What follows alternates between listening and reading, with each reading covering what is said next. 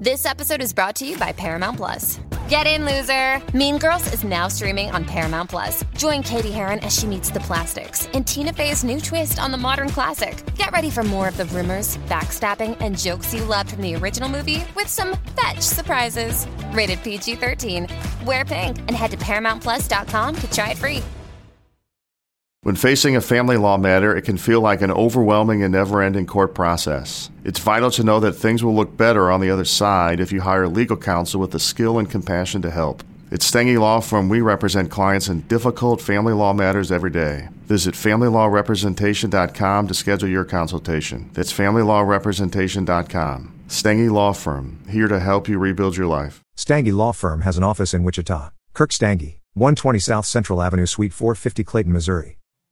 Well, greetings and salutations, everybody. Welcome to my YouTube channel. My name is John Campea, and this is a companion video. What are companion videos? Well, I'm awfully glad that you asked. See, every day on the John Campea Show, Monday through Friday, we take the second half of the show to take your live comments and questions. And the way you submit these live comments and questions, of course, is by using the tip link that's down in the description below. You just click on that, or you could enter it in manually at www.streamelements.com/movieblogtv/tip. You'll be getting your comment or question read on the show, like on the John Campea Show or one of these companion videos, if they're appropriate to use on the show. We don't guarantee we'll use your question, just so that's clear. But not only are you getting your comment or question on the show if it's appropriate, but also you're supporting our channel at the same time, and all of us involved here at the John Campea Show, thank you guys so much for that support. However, we normally don't have enough time to get through all the questions that get sent in, so I want to make sure you guys don't have to wait too awful long to get those questions answered, so we gather up the unused questions and we address them here on companion videos. So, without any further ado, let's get into it right now. And we're going to start getting caught up with a question from Daryl Bess Wadley, who writes, I'm a huge Aretha Franklin fan. Her biopic, Respect, releases this weekend, starring Academy Award-winning Jennifer Hudson. I noticed not many of the major movie news channels are talking about it. Are you going to check it out? Yes, I have been actually very excited to see this. I think Jennifer Hudson is great. She's also a dynamite singer.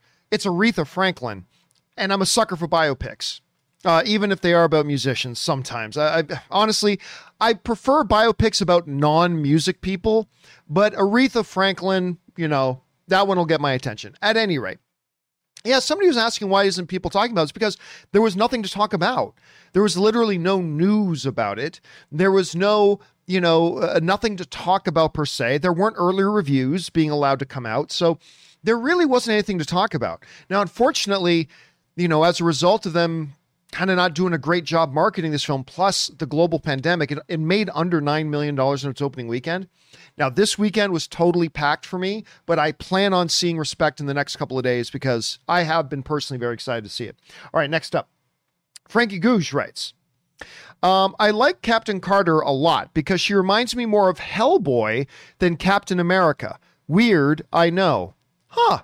That's an interesting comparison. And yeah, listen, there are a number of people who really did like the Captain Carter episode of What If. Didn't work for me. I didn't hate it, but it just didn't work for me. Seemed rather blah. It's like, oh, you just kind of swapped one person out for another. Not all that interesting, really, to me. But whatever. A lot of people did like it, and I'm glad you liked it, Frankie. All right, next up. Reptarks King writes, hey, John, if you have a few minutes to spare one day, you should check out Bo Burnham's From God's Perspective video. It's on his YouTube, and with your background, I think you'll get a kick out of it. Either that one or Sad, both are great. Yeah, I'm not really a Bo Burnham guy. I've had a lot of people recently recommending different things by him.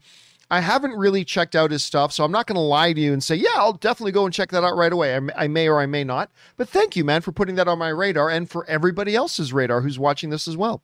All right, next up, we got Jamel, who writes, okay, John, I know you gave up on Titans. Yes, I did. I almost did as well during the first 2 seasons. However, I persevered because I saw potential. Well, HBO Max dropped the first 3 episodes, and oh my God, absolute loss of words. You have to give it one more shot. I absolutely do not have to give it another shot. I'm sorry. I don't owe it to a TV show to dredge through 10 hours or 15 hours of stuff, hoping that I get to some good stuff at some point. Look, I give a show a shot. And if it doesn't work, it doesn't work. For me, Titans had its shot. I watched the whole first season, and everybody said, I got a whole bunch of people telling me, it's so great, it's so great, it's so great. Okay. So I watched the first full season, and it's, in my opinion, it's not very good. So I didn't bother with season 2, and I have no desire to watch season 3. So no, we as audience members do not owe it to a show to give it a chance, and I gave it a chance. But if you have to slog through a whole bunch of crap to maybe get to some good stuff, that doesn't say good things about your show. Just like it wouldn't say good things about your meal. Like if you had to get through the first 3 courses of total shite tasting food just to get to a dish that maybe tastes pretty good, that's not good. Now, again, that's just my take on it. I know some people that really like Titans right from season 1 all the way through to where we are now, but I gave it a shot and I have no desire to give it. I already wasted enough hours of my life on that show. I'm not going to waste any more. But anyway, I'm sure you're not the only one who feels this way, Jimmel. I've heard from some people they like. Then again, like I said, I know people who like the whole series, and that's awesome. That's great if you're enjoying it and it's delivering you that entertainment. That's fantastic. But it's not for me. I gave it a shot and it fell on its face. So I'm not going to waste any more time of my personal time on it because it doesn't work for me, but I'm glad it works for you. All right, next up. An anonymous viewer writes, "Hey, John, I'd never heard of Joe Coy before, so I chucked on Netflix, and that tucking the shirt under the chin joke, I feel sick right now from laughing so hard. Thank you so much for the recommendation. And yes, I tuck." Listen, I'm telling you what, too. He's bringing that up because this past weekend, Ann and I went to go see our favorite comedian, Joe Coy, and got this autographed pop, which was great. He is our favorite comedian. If you haven't, see, that one's not from the one he does in Hawaii. Watch his Netflix special from Hawaii. It's absolutely killer and hilarious. If you guys have not watched a Joe Coy special on Netflix, go treat yourself. The guy's absolutely phenomenal. All right, next up. A Frim writes, "John, I know viewing time is precious and limited, but may I make a suggestion? Reservation Dogs on Hulu FX. Just started this week. Imagine Letterkenny, but in OK with a Native American cast. Show already had me laughing in the feels. Check it out." Yeah, I heard of Reservation Dogs, and I just assumed it was some kind of spoof on Reservoir Dogs. And maybe it is, maybe it isn't. But I'll be honest, other than seeing an ad or two here and there, I haven't heard anybody talk about it. So I'm glad you're giving it a shot and you're popping it on my radar. I'll tell you what, I'm going to treat this like the Harley Quinn thing. If I hear from enough people that I should check it out, I think I will, because at least the way you're describing it sounds at least mildly entertaining. So I might. I'm going to see if more people recommend it. Thanks for putting that on the radar, friend. All right, next up. Daniel Skinner writes, "Holy F. Yes, Mr. Campia, Netflix has officially confirmed they're casting for their TV adaptation of Avatar of the Last Airbender. And I'm so effing pumped about this recent news. What are your thoughts?" Well, yeah, we talked about this on the show the other day. I mean, I honestly don't see anything to get all that excited about. Nobody really knows these kids who they've cast.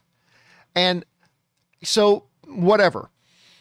I personally am of the understanding that casting people who look like the role is completely irrelevant. It's completely irrelevant. Doesn't make your movie or show any better. I mean, look at Wolverine with Hugh Jackman, right? He looked nothing, like zero like Wolverine. Not the right height, not the right anything. He looked nothing like Wolverine. But now none of us can imagine Wolverine on the live action screen without Hugh Jackman, right? It's completely irrelevant. Doesn't matter one bit. But in the absence of knowing any of these kids' other work, because I don't know any of their other work, and all we're left with was, do they kind of look like their counterparts? Then that's there. Because look, especially the kid who's going to be playing Sokka, and the kid who's going to be playing Prince Zoku, and the kid who's going to be playing Aang. I mean, the girl who's going to be playing Katara, I mean, whatever. She may look like her once they do her up. She might not. But Aang, yes, but especially the Sokka guy and the guy playing Zuko, I mean, they do look like the animated versions. I'll give them that. I will give them that. I mean, at the end of the day, that's not really all that important, but since that's all we've got to go on, pretty cool. I am looking forward to this show, by the way. Netflix, I know there's a lot of people out there crying, it's not the original creators doing it. Well, guess what? Netflix, other than HBO, has the best track record of making excellent series. Their movies suck, but their series are usually great. And I'm looking forward to seeing what they do. Maybe it'll be great, maybe it won't, but I'm looking forward to seeing what they do with this. All right, next up. Jay Bling writes, regarding a MonsterVerse / Pacific Rim crossover, I feel like if you could give consistency between the two franchises, you should. And regarding the Titans' absence from the Pacific Rim movies, I asked that question facetiously. It's an easy answer for me. The remaining members of the League of Titans are lying dormant in Hollow Earth. That's kind of the assumption with all of them. As the world leaders decide to close off the Hollow Earth and all Titans from the rest of the world following their victory over...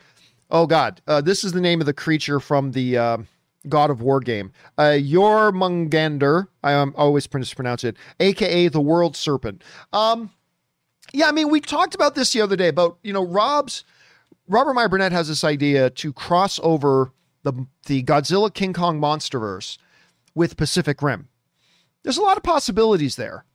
Now, of course, it means it wouldn't really follow consistently. There wouldn't be, continuity if you did that. But, in the words of the Fox producers when they were doing the X-Men movies, continuity, schmontinuity, it's not really all that important. You either build your cinematic universe around solid canon and continuity, or you don't. Either can work. And movies like X-Men Days of Future Past and First Class and Logan, they all prove that just by not sticking to any real canon, you can still make excellent, some of the best comic book movies ever made. You can. And so they can do that with Pacific Rim and the Monsterverse. But I agree, Jay Bling. I mean, if their writers can find a way to make it consistent, by all means do that.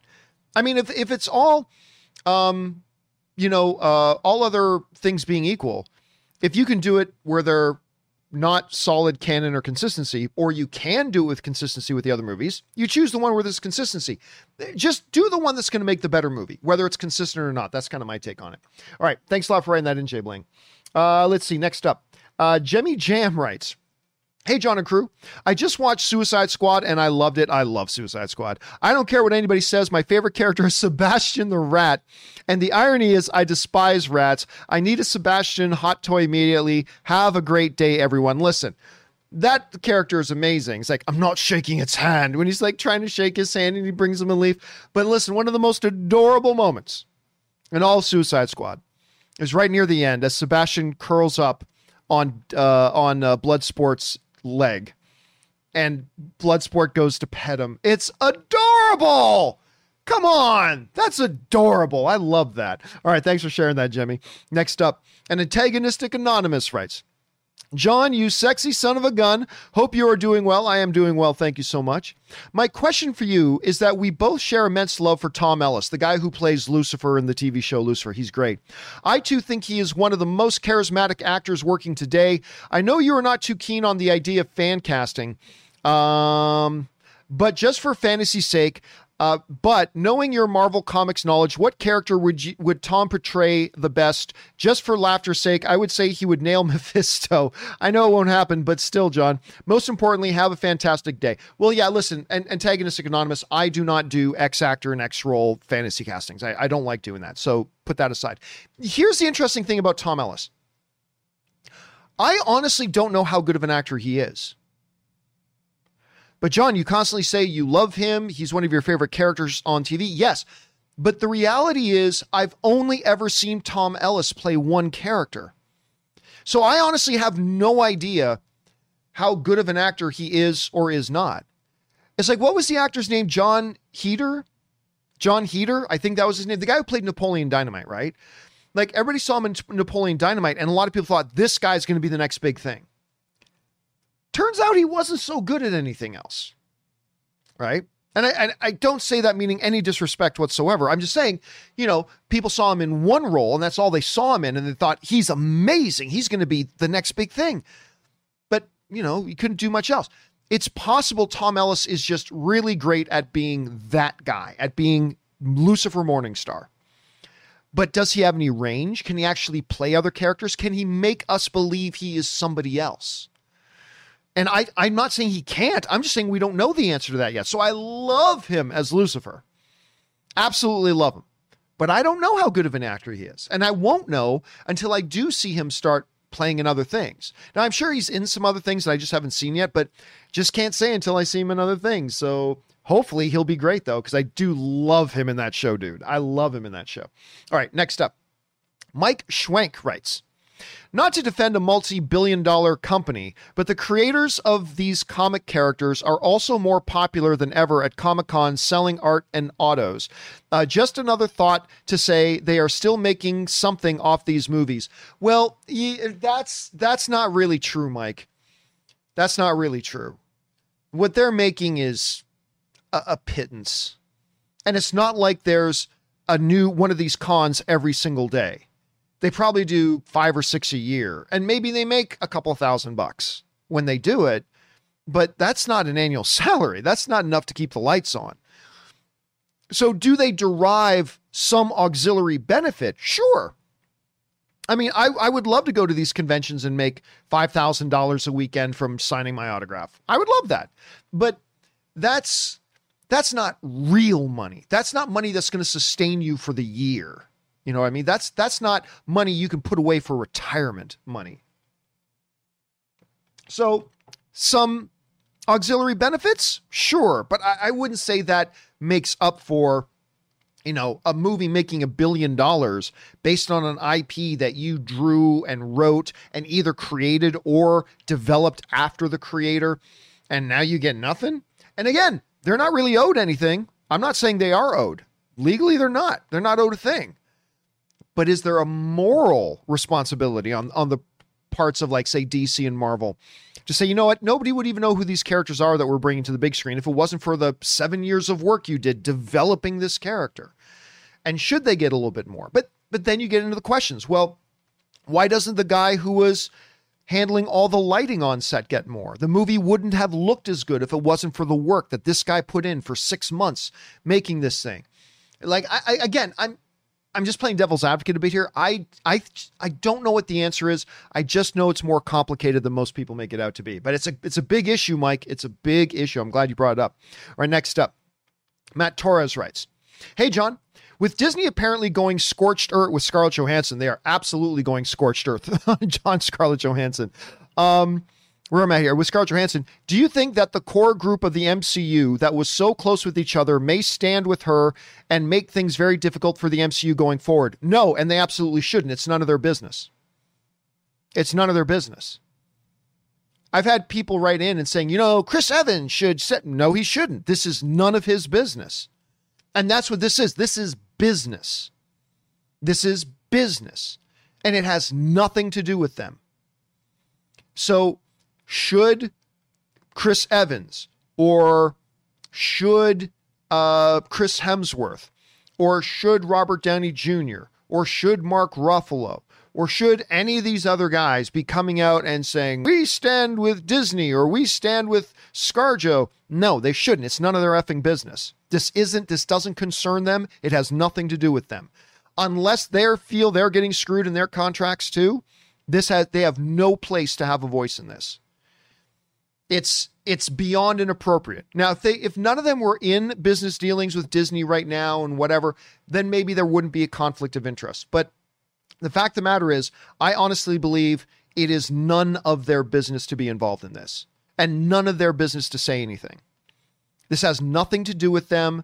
You know, it has nothing to do any more than, I don't know, what's a Robin Thicke coming out saying, you know what? I stand with ScarJo. Who the F cares what you're saying? You're not connected to this. This isn't your deal. None of these other guys were in this movie. None of these other guys had the same contract. This has nothing to do with them. They should stay out of it. I honestly believe that. They should 100% stay out of it. Now, other people may disagree, but in the world of business and when you have various alignments, you got to stay in your lane. And I'm sure, actually, it's probably in Scarlett Johansson's benefit that they stay out of it. And they really should. It has nothing to do with them. And that's just my take on it at any rate. All right, Canadian Singing Postie writes, hey, John and Co. I tweeted you that your good old Cineplex, I saw this, has a subscription club finally. When you do the math, you save a little bit, which is good. Nowhere near AMC. Wish they had a tier system instead of just one price. What do you think? Yeah, we talked about this on the show the other day. So Cineplex theaters, the main Canadian movie theater chain, basically the Canadian movie theater chain, they have now introduced their own monthly club. It's nowhere near as good as Regal Unlimited or AMC A-List or Cineworld's deal, but you pay $9.99 a month, so $10. You get one free movie ticket, which is already saves you some money, but you get one free movie ticket, and then you get discounts on, I can't remember the exact details, but my understanding is you then get discounts on other tickets you buy that year and also discounts on your concessions. Now, that is nothing compared to AMC A-List, but it's still better than nothing. I mean, I was saying this on the show the other day, but if you go to like 3 movies a month, you're going to probably end up saving $20-$30 a month. And anything that saves moviegoers money, I'm all for. So I always say to my Canadian brethren, instead of complaining that it's not as good as AMC A-List, and it's not, it's still better than what they had, and it's at least a step in the right direction. So that's kind of my take on it, man. Thanks for writing that in, Canadian Singing Posty. This guy's got a tremendous voice, by the way. Absolutely magic. Anyway, BK Dan writes, John, going to say the unpopular thing about AMC doing the raise prices for the purposes to raise stock is just going to drive people to pirate movies instead of paying for increased money for lower quality of the experience. I agree. For those of you who missed the story, AMC Theaters announced that they are going to be raising ticket prices and raising concession prices. In an era right now where these theaters need to be doing everything they can to entice people to come back to the movie theaters, they are instead putting up obstacles to getting people to come back to the movie theaters. And they get caught in this deadly cycle. They charge more, so less people come to the movies. Less people come to the movies, so to make up for that lost revenue, they charge the people who are coming more money. That in turn causes fewer people to come to the movies, which causes the theaters to increase their ticket prices again. I mean, it's a deadly, deadly cycle. And I understand these theaters need to make money. I get it. But right now, if you don't recognize that if you're the theater industry, you are at a pivotal moment right now where you can do a lot of good right now, but you have to be in a zone, in a mode right now where your whole mission right now, even if you got to burn money to do it, your whole mission right now is to get people to come back to the movie theater. And the best way to do that is not by raising prices and on your tickets and on your concessions. It's a totally idiotic thing, man. All right, next up. Buck Odie writes, Hey, John, regarding AMC raising prices / cutting showtimes, maybe this is their attempt to court upscale customers, be the Mercedes of movie theaters, so to speak, and let the budget-conscious person take their business to other franchises. I mean, that's great if you are giving the premium experience. But if I'm not getting any more of a premium experience at your theater than I am at the Regal up the street, then there's nothing else to it. Now, AMC has some premium experience theaters, but they already charge you a premium for that. Like, I understand that by always wanting to go into the AMC Prime Dolby Cinema, I know that, well, I've got AMC A-List, so it doesn't matter. But before I had A-List, I know that I'm paying extra money. I am paying more for that ticket because it is the more premium experience. I got the dual laser projector. I got the Atmos sound. I got the motorized leather recliners. I'm getting a premium experience.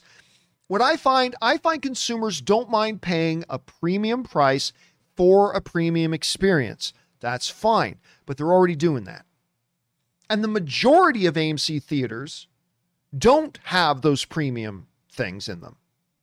The majority of the screens that AMC has are just average screens, just like any Cinemark, just like any Regal. So unless you're delivering a fundamentally different and premium experience, trying to appeal to the premium crowd is just going to backfire in your face. At least that's my take on it. An interesting take on that, Buck. All right, next up, BK Dan writes, John, just hoping that for the Marvels, they don't turn into a Charlie's Angels feel. What does this have to do with Charlie's Angels? 3 women and 1 guy. So what? Starsky and Hutch is about 2 dude cops. True Detective was about 2 cops, 2 guy cops. Are you comparing Starsky and Hutch to True Detective? One has nothing to do with the other. Well, the one has 3 women and the other has 3 women.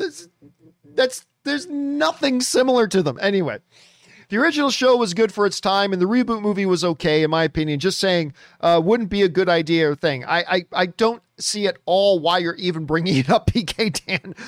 The Marvels has nothing to do with Charlie's Angels. Again, that's like comparing Starsky and Hutch with Ben Stiller and Owen Wilson to True Detective with Matthew McConaughey and Woody Harrelson. Well, it's about two dude cops. Oh, they're probably going to be the same. No, they're not. It's completely different things. No, I wouldn't worry about it, PK. I wouldn't worry about it. All right, next up. Bad Canadian Misfit writes, hey, John and whoever might be there. Well, it's just us right now since it's a companion video.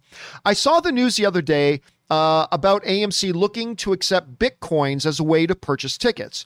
With all the other nonsense AMC is in the news for, do you think this has the potential to fail? Well, no, it won't fail. I mean, look, all it is just saying we have a different way you can buy the ticket. And if nobody buys their tickets that way, oh well, no skin off their nose. If a bunch of people buy tickets, look, at the end of the day, I don't know that a lot of people are going to use this. And I'm not even sure why AMC is doing it. Because people who buy Bitcoin don't want to give away their Bitcoin for like a movie theater ticket. They want to hold on to their Bitcoin. And if you're AMC, if you're interested in Bitcoin, why not take the $10 you make off a ticket sale and just go buy $10 of Bitcoin then? I'm not really sure, but at the end of the day, this isn't a big deal. It's just another way for them to accept money in exchange for a ticket. So I don't see it failing. I don't see it succeeding. It's just another way to do it to make it a little bit more convenient for some people. Honestly, at the end of the day, I think it's a non-issue. I really do.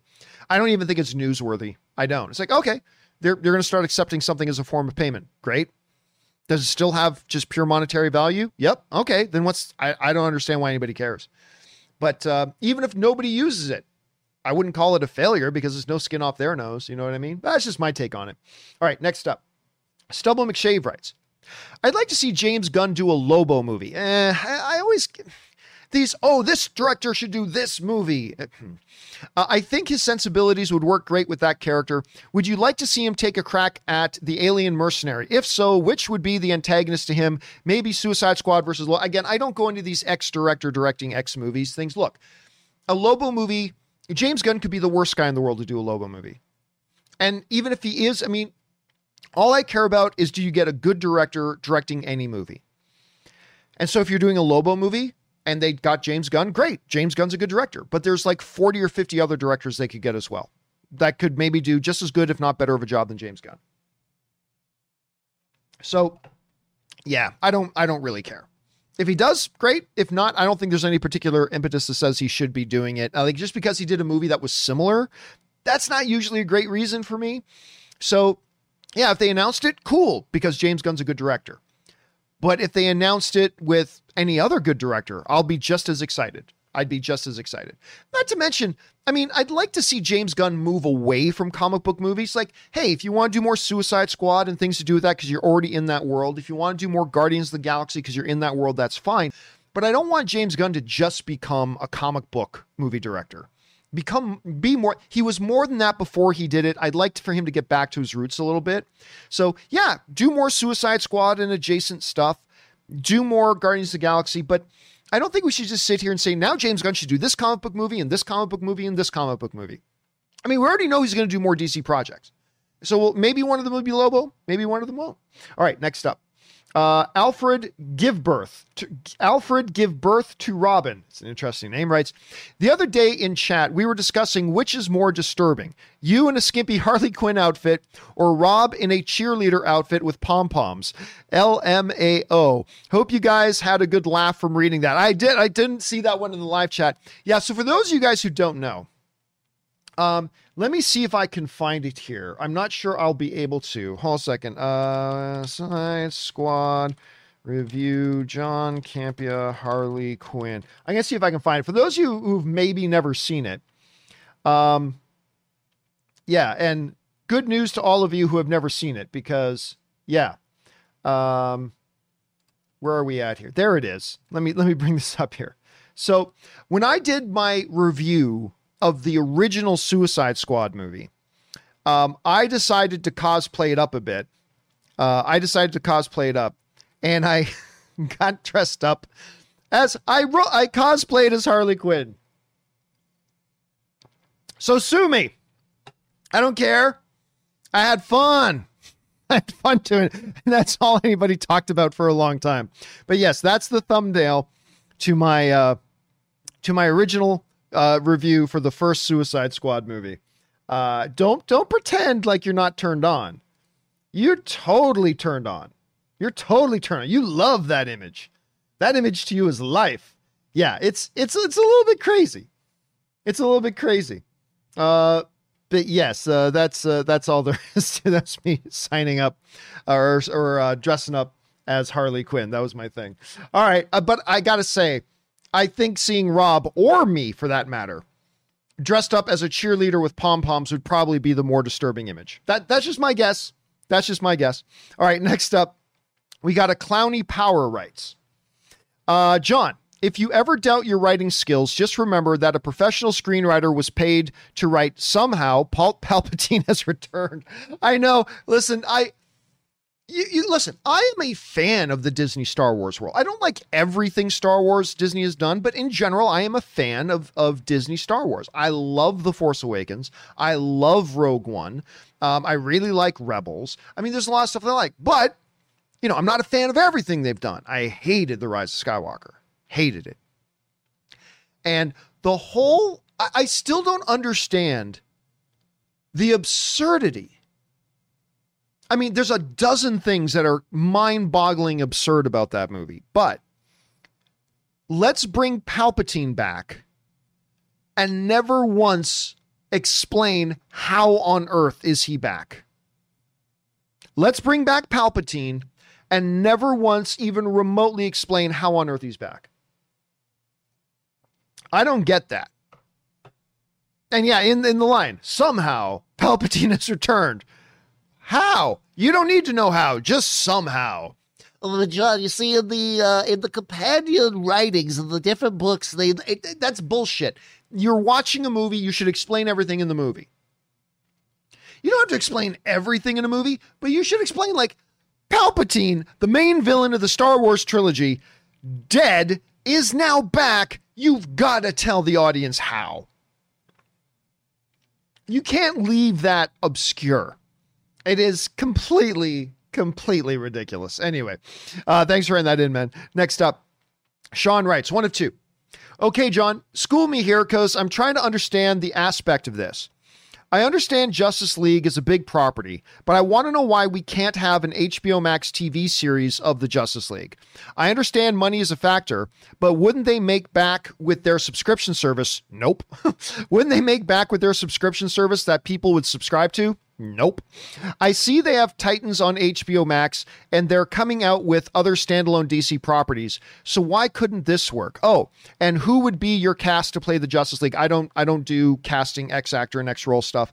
No, because Justice League is too valuable of an IP to make a show on the same kind of budget that you do Doom Patrol or Titans on. You can't do that to your big name properties. You can't do a show with the budget of Titans or Doom Patrol with Superman or Flash or Wonder Woman or Batman. You can't do it. You can't do it. You have, because then you risk damaging the IP. Not that Warner Brothers hasn't already done a lot of damage to their IP, but you damage the IP. You have to treat those like the premium IPs they are. And sometimes you do a good job creatively, sometimes you won't, but you at least got to put the resources behind it to show that you were serious about trying to do something good. And that just doesn't make, there's just not cost benefit to doing that on HBO Max. Their little experiments say with the HBO Max version of Justice League, prove that out. They got very few new subscriptions from that. And even fewer that stayed subscribed. They lost, because remember, they put in over $70 million to actually make the Snyder Cut. Because you got to remember, the Snyder Cut was never a real thing. He had his edit of the film, all that kind of stuff. But as the chief of Warner Brothers said, it doesn't exist right now. It was all there, but they needed to put like $70+ million into it to actually make it. And to complete it, do all the post work, actually make it a real thing that you could then present to the audience. And just that $70 million spend, they lost tons of money on that. They lost tons of money on it. A lot of people are saying Jason Kilar, the chairman of Warner, he's losing his job because of that decision. But now, to think that, oh, if you do a Justice League series, all these people will subscribe to HBO Max. That's not true. That's not true. So, yeah, no, I think they would, listen, if the people at Warner Brothers thought for a second that the cost to benefit ratio was in their favor for doing a Justice League show, they would do it in a heartbeat, but it would be cost prohibitive and just really wouldn't work. Just really wouldn't work. Anyway, that's just kind of my take. That's why they haven't done it yet. Now you can bring up, well, John, Amazon is doing Lord of the Rings yeah, they are, but Lord of the Rings is not Justice League. And anybody who is a serious DC fan, they're already subscribed to HBO Max for all the other stuff. So, and then are you just going to get these people that'll sign up for it and then watch Justice League and then unsubscribe like so many people did with Zack Snyder's Justice League? I don't know. But it just, from their point of view, the cost to benefit ratio is just not good enough. And they have done loads of research on this. And so that's probably why, again, can you imagine trying to do a Justice League show with Flash and Wonder Woman and Batman and Superman and giving it the budget of Titans? I don't think people would be happy. I don't think people would be happy. Anyway, a good question to bring up, Sean. Next up, Loki Doki writes, have you heard this weird shit about people being mad that Shang-Chi is rated PG-13 and not rated R like it ever had a chance to be?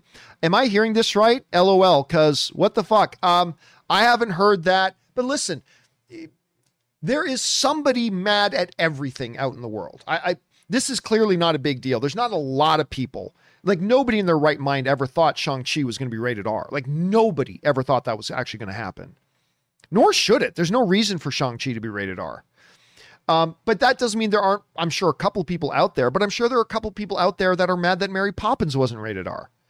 So I wouldn't waste any of your precious time, Loki. Like, time is precious, dude. I wouldn't waste any of your time worrying about a handful of people that are squawking about something. There's a handful of people squawking about everything, so I wouldn't worry about it. All right, next up. Anonymous writes, hey, John and Rob. Rob is not here right now, obviously.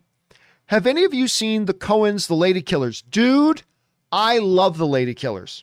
I know that's probably the least popular of the Coen brothers movies, and a lot of people don't like it. I love Waffles, my good woman, Waffles forthwith. I love Lady Killers. I don't care. J.K. Simmons, Tom Hanks. Are you kidding me? Anyway, the Lady Killers remake, I found it quite hilarious. The Tom Hanks, Marlon Wayans, and mostly J.K. Simmons being great in it. Yeah, with his irritable bowel syndrome. And I know it's not the best Coens have ever done, but it's fun, and I quite love that movie. Dude, I always bring up, whenever the Coen brothers come up, I always mention, you know, a movie of theirs I really love that nobody else does? Lady Killers. I don't care what anybody else says. Anonymous, I love Lady Killers. So there, you and me are on the same boat there, dude. All right, Anonymous also writes, did you ever get a chance to watch Nothing But the Truth? I have not. I can't recommend this movie enough. No, I never did get around to watching that. I don't know that I will, but I will keep my eye open for it, though. I will keep my eye open for it. All right, next up. Jack Lumbers writes, all right, buckle in here. This is one of 6. I got to defend the Silverback here. Before the run-up in January, the CEO said himself he has been the CEO of like 3 companies before. I don't even know what we're talking about. He has been the CEO of like 3 companies before, and he'll be damn if he will let AMC. Oh, you're talking about Adam Aaron. Okay. The CEO of AMC Theaters, and he'll be damn if he will let AMC be the first company that goes bankrupt. That mental with the finances AMC. This is, you guys, check your grammar. That mental with the finances AMC was in breeds dumb decisions. Listen, they made dumb decisions, but if they figure out how to revitalize the company and the movie theater industry, so be it. Yeah, but they haven't figured out how to do it. Listen, it's important to understand this. The only reason AMC survived is because they've got a horseshoe up their ass, and they got totally lucky that a bunch of stock investors on Reddit said, hey, you want to do something for fun? Let's all go invest in AMC theaters, when it was worth nothing. And they artificially inflated the price and buoyed up the price, and AMC was able to wipe out their debt in a day. But it had nothing to do, them surviving had absolutely nothing to do with the leadership of Adam Aron or anybody on that board. Nothing they did kept the lights on. The only reason they're not out of business right now is because they got ass lucky. You know what it's like? It's like if the Titanic, the captain steered the ship into an iceberg. It's like, oh, I don't know, I forgot to put lifeboats on the boat. Oh, we're sinking. And then out of nowhere, Superman flies in, picks up the boat out of the water and sails it to dry land. You go, wow, the captain really made sure everybody survived. It had nothing to do with the captain. The captain made every wrong decision, and they got lucky that Superman came along and saved them. That's kind of the situation here. AMC Theaters is only alive today because they got lucky. Had nothing to do with their leadership, and what they do, they give Adam Aron a $9 million bonus for the fact that they got lucky. Anyway, they did nothing to keep themselves or the movie theater industry alive. If it wasn't for that group of investors that decided, just for fun, let's get everybody to go over and buy AMC stock. And I'm not going to lie, I made money on that. I'm not going to be facetious. Ann and I had a bunch of stock in AMC, and when that stock rose, we sold off and we made some money.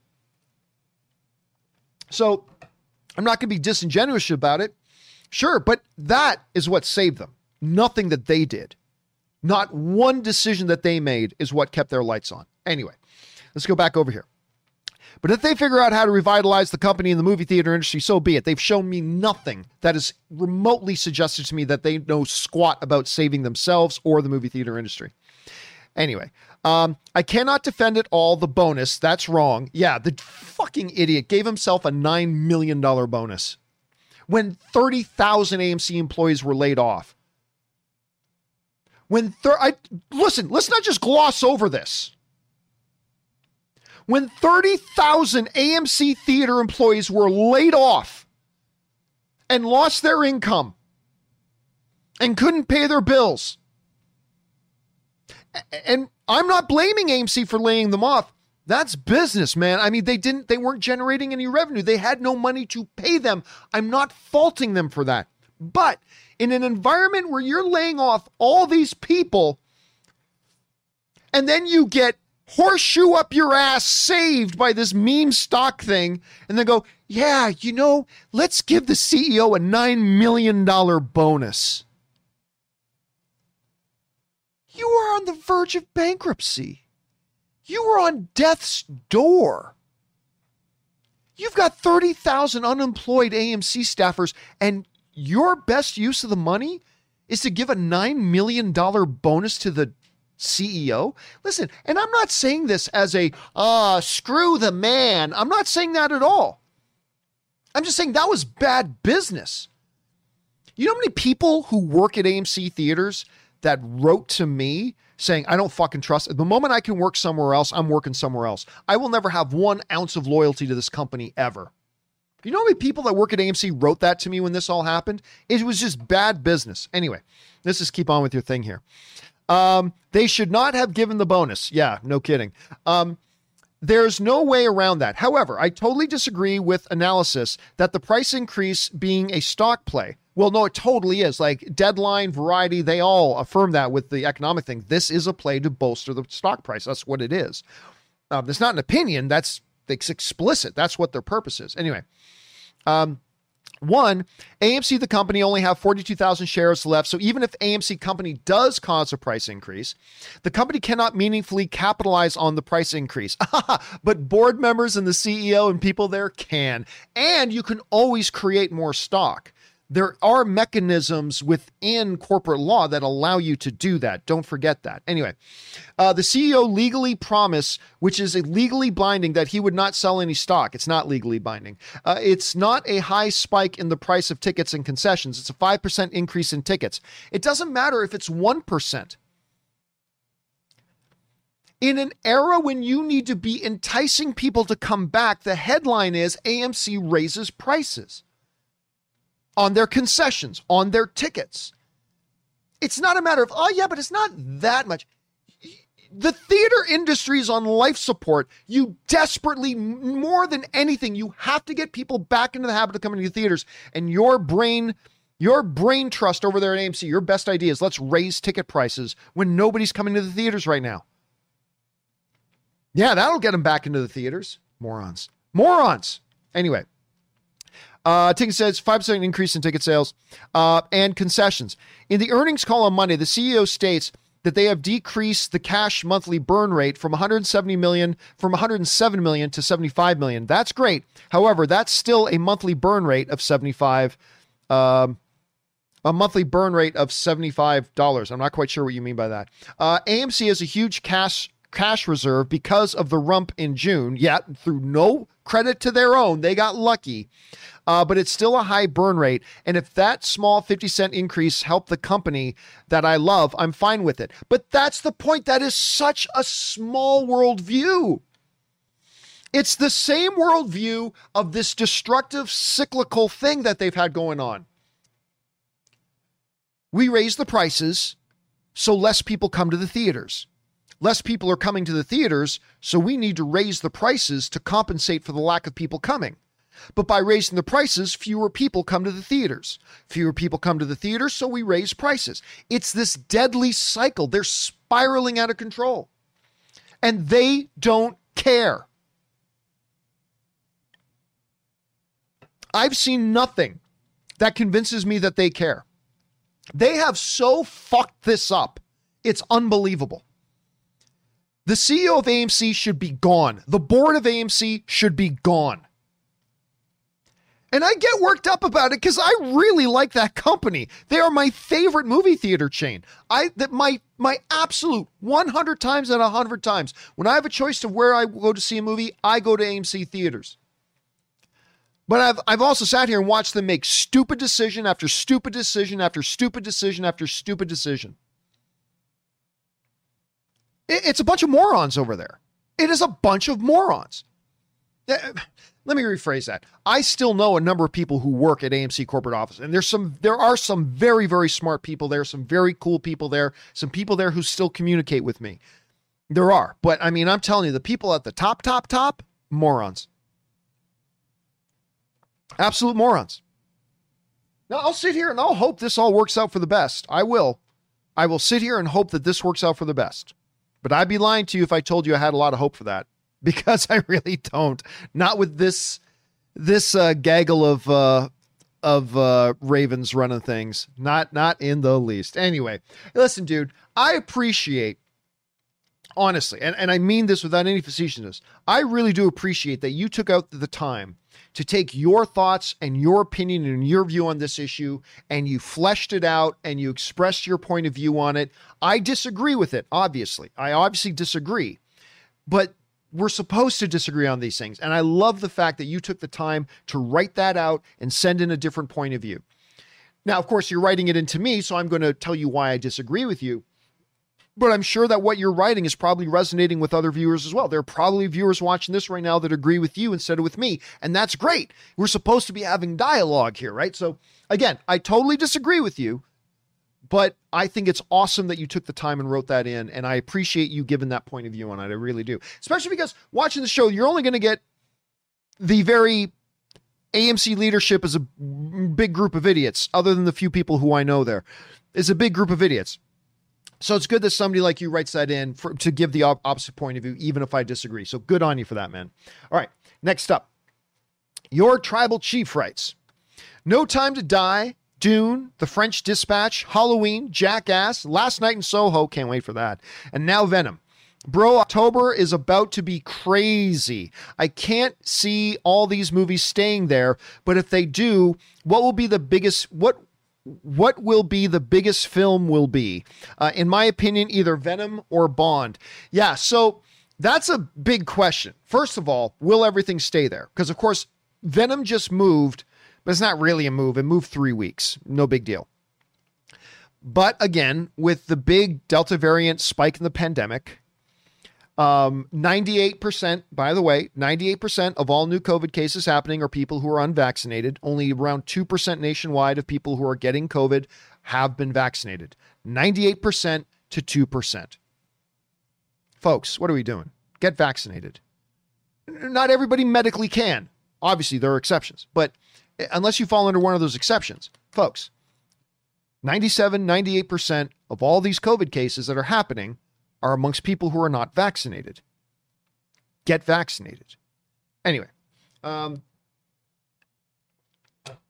mean, this could turn everything on its head.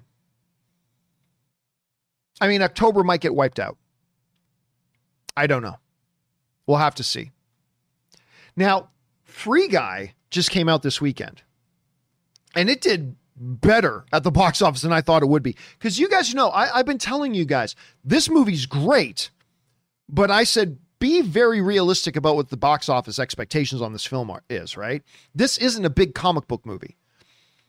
This is a movie about a virtual character living inside of a fictional video game. The trailers weren't fantastic.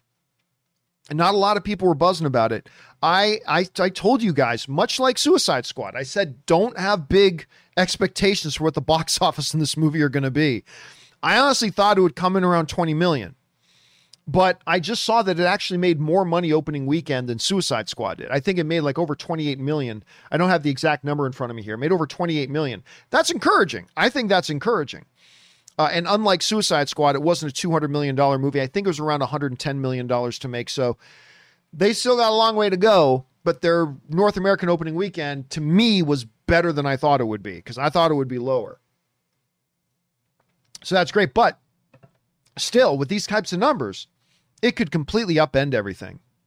Or, you know, we are seeing more and more people getting vaccinated as well. We could suddenly see a drop in the Delta stuff, and maybe October will be fine. Don't know. We'll have to wait and see. But as things stand, man, October looks pretty freaking sweet. October looks pretty damn sweet, man, with all those movies. Which one do I think will make the most of the box office? Honestly, I think it's Venom. I think it's Venom. I think it's easy which one I think will be the best one. Dune will probably be the best movie there.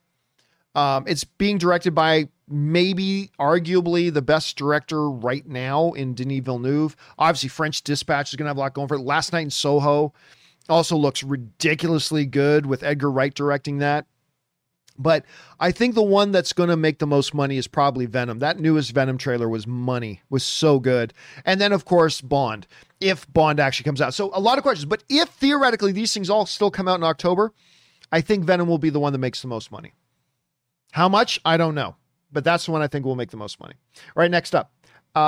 Ashraf writes, hey, John, with the recent video of Deadpool and Korg reaction to the Free Guy trailer, do you think Deadpool will show up in Doctor Strange 2? No.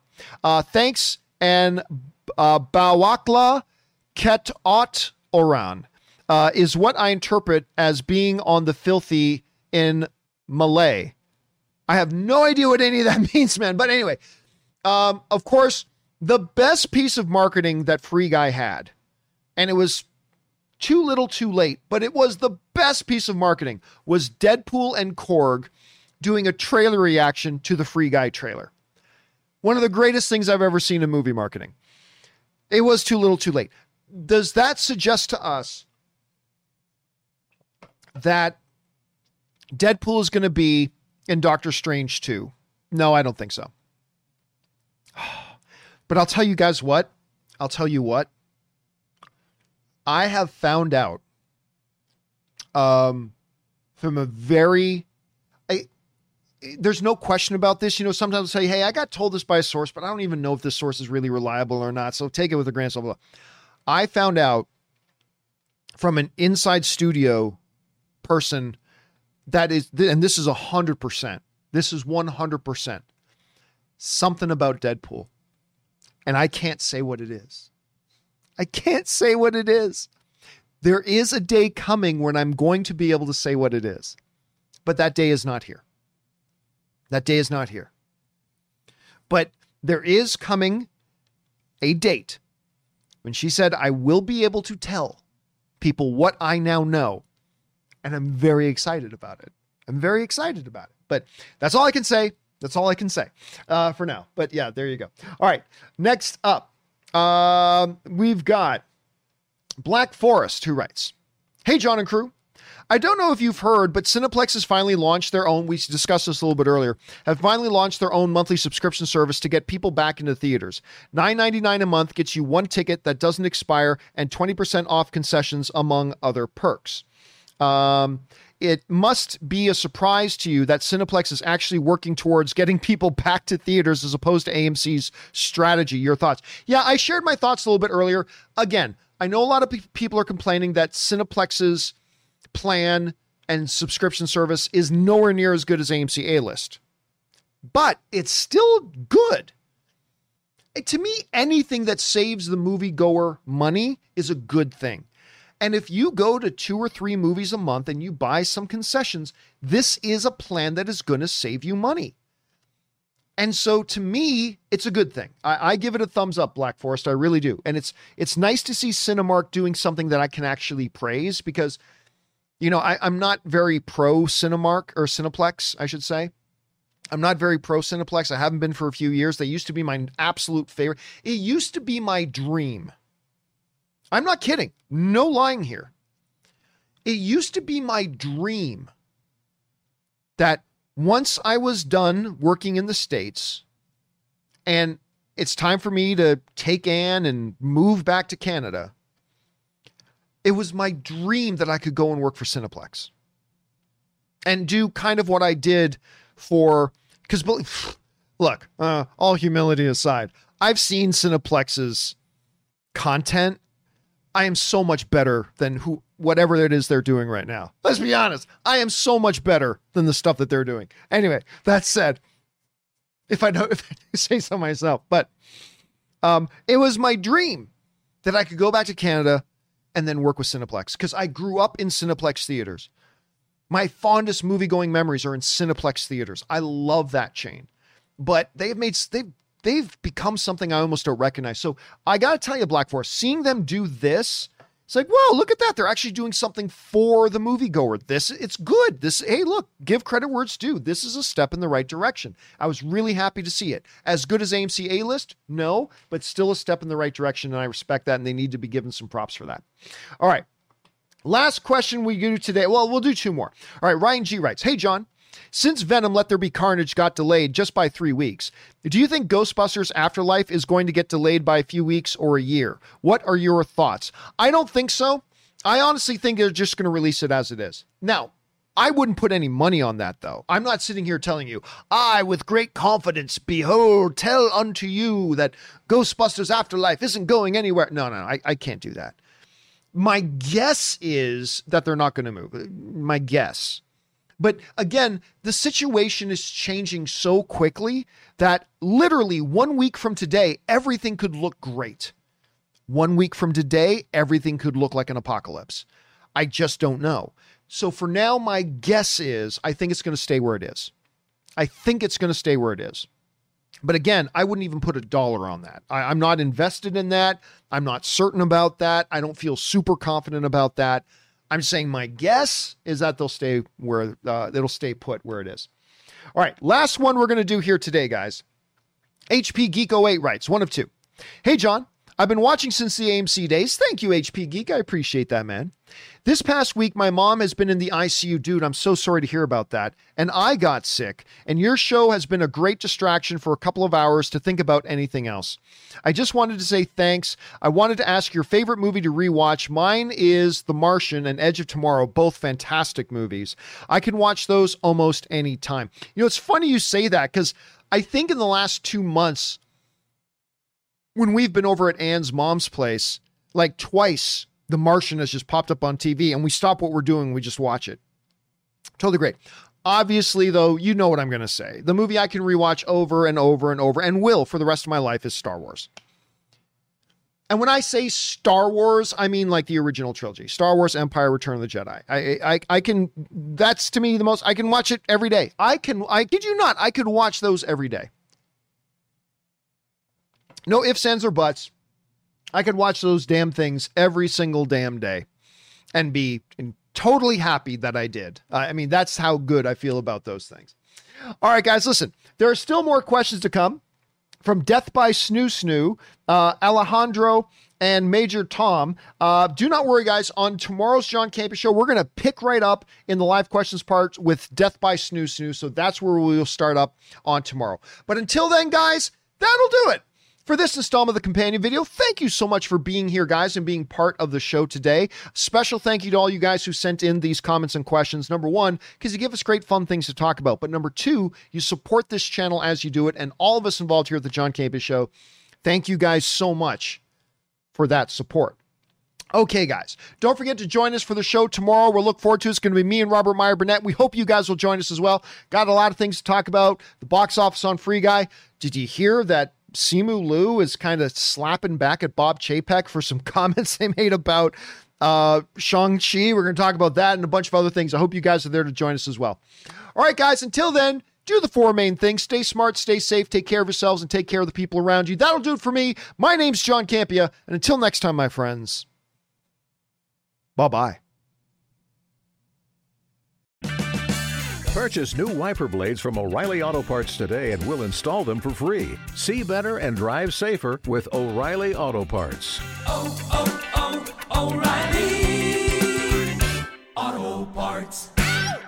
When facing a family law matter, it can feel like an overwhelming and never-ending court process. It's vital to know that things will look better on the other side if you hire legal counsel with the skill and compassion to help. At Stengy Law Firm, we represent clients in difficult family law matters every day. Visit FamilyLawRepresentation.com to schedule your consultation. That's FamilyLawRepresentation.com. Stengy Law Firm, here to help you rebuild your life. Stange Law Firm has an office in Wichita. Kirk Stange, 120 South Central Avenue, Suite 450, Clayton, Missouri.